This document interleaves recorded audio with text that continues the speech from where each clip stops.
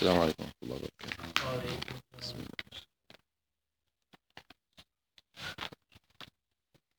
اللهم تجعل جمعنا هذا جمعا مرحوما، تفرقنا من بعده تفرقا معصوما، واجعله في ميزان حسناتنا يا رب العالمين يوم نلقاك. الحمد لله رب العالمين، الصلاة والسلام على سيدنا محمد وعلى آله وصحبه أجمعين.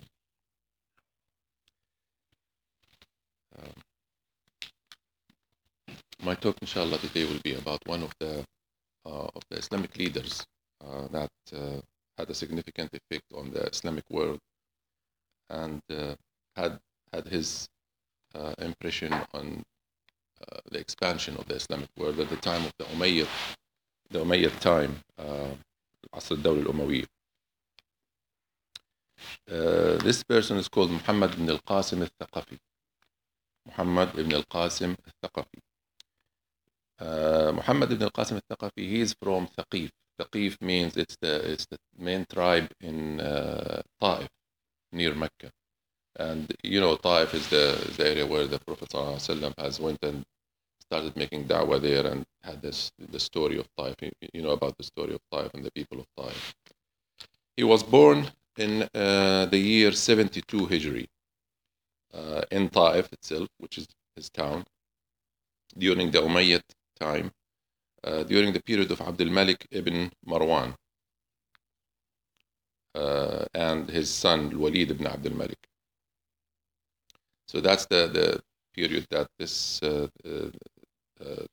person was born. In the area in that time, Abdul Malik Ibn Marwan, who was the Khalifa at the time, Umayyad Khalifa at the time, he appointed Al-Hajjaj Ibn Yusuf Al-Thaqafi. Hajjaj, he's also a well-known leader in the Islamic history at the time of the Umayyad. He was appointed on Iraq to be ruler of Iraq and all the eastern part of the Umayyad Khilafah. And Hajjaj ibn Yusuf al-Thaqafi, he appointed his uncle as a ruler of the town of Basra, the city of Basra at the time. Now, Al-Qasim is actually the father of Muhammad Ibn Al Qasim. So when he was appointed as a ruler of Basra, obviously, he moved to Basra to rule the city. And he moved with, he took his family with him, including Muhammad Ibn Al Qasim. And that's where Muhammad Ibn Al Qasim was raised. You know, his upbringing was actually in Basra and Iraq, that area. Muhammad Ibn Al Qasim, he's a leader, and he also, his relatives are all leaders. Like his father is a ruler, like his uncle is also a ruler of the whole of Iraq and the eastern parts of Umayyad. All of his tribe also, all of his immediate tribe were also, which were Bin Aqil, they were all leaders. So he's got his talent. He's got this talent of leadership in him immediately as he started growing up. Now, when Hajjaj moved to Iraq, or when he was leading Iraq, he actually built a city called Wasit. It is still until the present day existing. He built this city to be a military city where all the military of the Umayyad Khilafah were gathering. Something that we should, we learn from history, that how, the Muslims people were always, thinking of military, thinking of establishing a defensive force for their ummah, for their Khilafah. So he started building a whole city for the military to be trained and to be living there and to be, on the near borders to the eastern part of the Khilafah. So Muhammad Ibn Al Qasim was raised in that city, in that environment, in that military environment, and he became a leader. He became a leader in his own right when he did not even was 17 years old. He was already appointed a leader when he did not reach even the 17 years old. During all of that time, some of the pirates of Sindh is the area of Pakistan now. there's a big river called the river of Sindh that passes through that area, and that's the area the Muslims were referring always to be, referring to it as Bilad al-Sindh and Hind, which is beyond the river. So that river was actually the landmark that defines those areas. So there were some pirates living there, and it was, at that time it was all ruled by Buddhists, similar to what we have now in India. Similar to that, all of that area was ruled by Buddhists. So some pirates under the ruling of Daher, who was the king of Sindh, and under his knowledge also, they attacked 18 ships of the Islamic ships, of the Umayyad ships. Those ships were actually doing trade between Ceylon, Sri Lanka now, and the Umayyad, and Iraq. So they attacked those 18 ships in the year 19 Hijri, 19 the Hijra, sorry, 90, and they actually killed all the men on those ships and took the women as prisoners, and also took all the all the merchandise as their ownership, to their ownership. Now, of course, the news came to Hajjaj about this attack, and Al-Hajjaj, he tried to get this money back from Daher, from the king of the Sindh at the time, and asked them to give back all the money that was stolen by the pirates in a peaceful way. First of all, he tried his peaceful way, and that did not work. So he sent two small armies, to try and get all the belongings of the Muslims. That also didn't work. The two armies were defeated by Daher, the king of Sindh. So eventually, Al-Hajjaj decided that this country, or this Sindh area, must be conquered now. I mean, they are becoming arrogant and so on. So it must be conquered. It must be open. The Islam should go there. All the military, Islamic military, should go there and conquer these areas.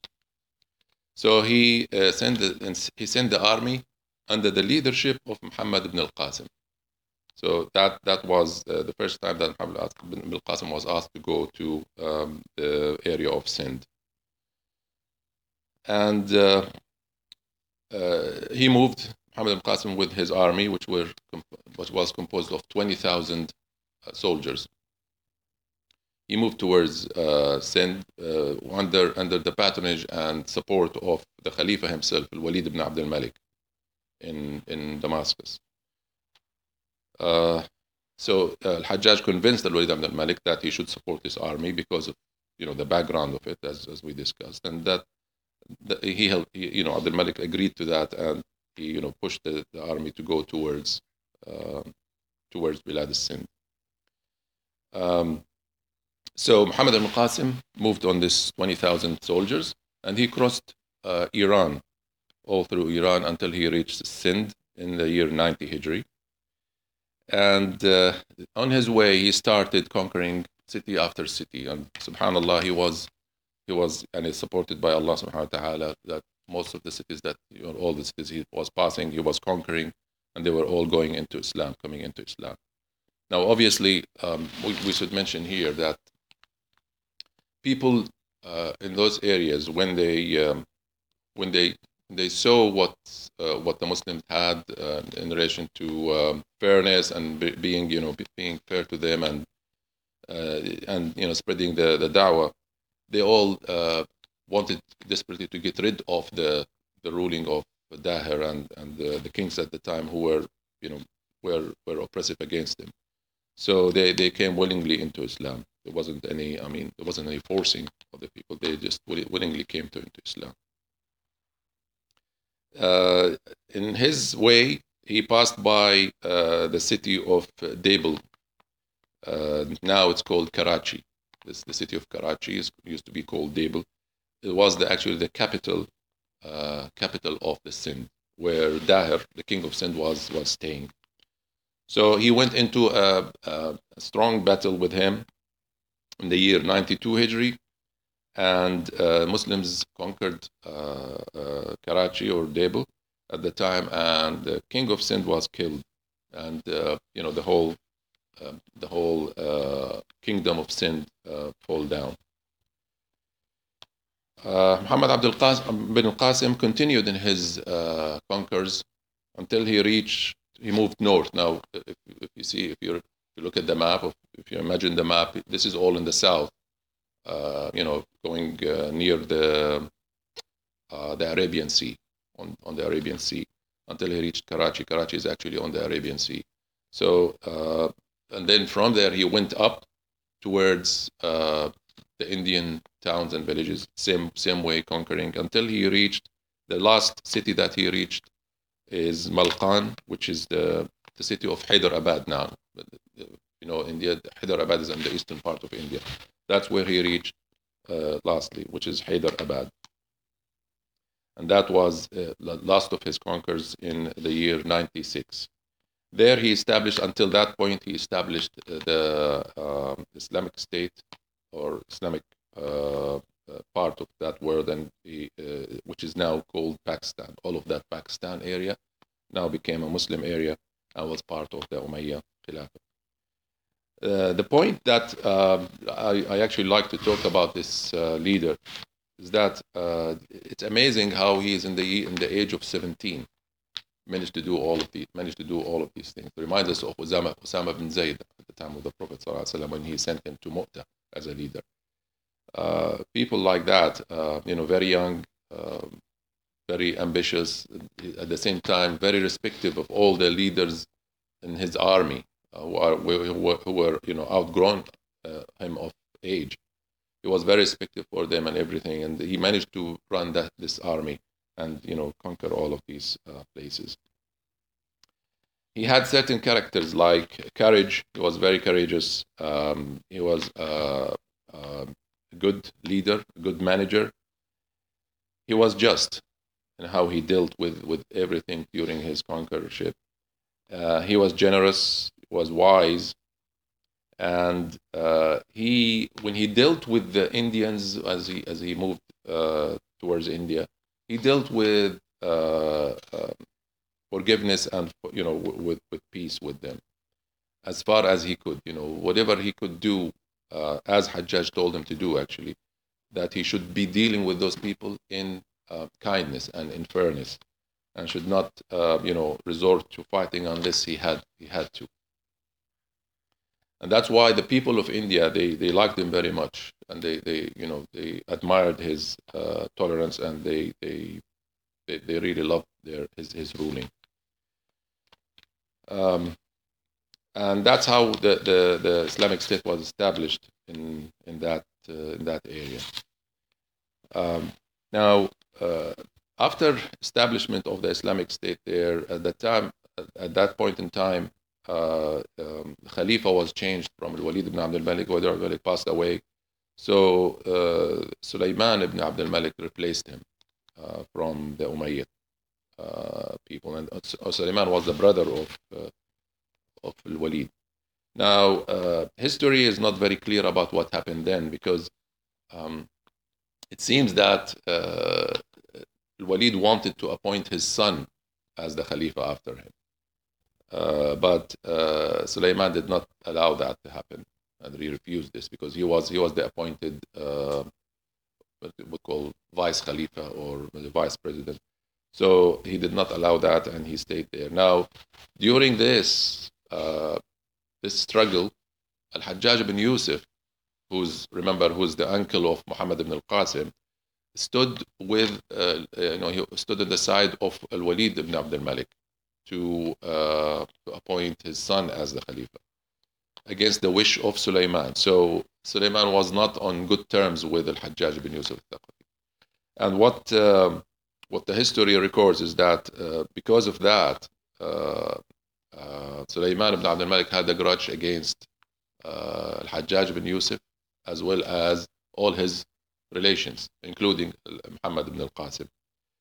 So a rumor has spread that, and this is not, it doesn't seem that the history is very clear about it, but the rumor which spread at the time is that Mohammed Ibn Al Qasim, during the battle where he surrounded Karachi, he took the daughter of the king of King Dahir, who was the king of the Sindh. He took his daughter, and he, as they used to do at the time, as part of his Malakat Aymanukum, means one of his women. And she refused to be, she refused to be one of his women. And they say I mean, it's not, as I said, it's not clear in the history, but they say it's just a rumor that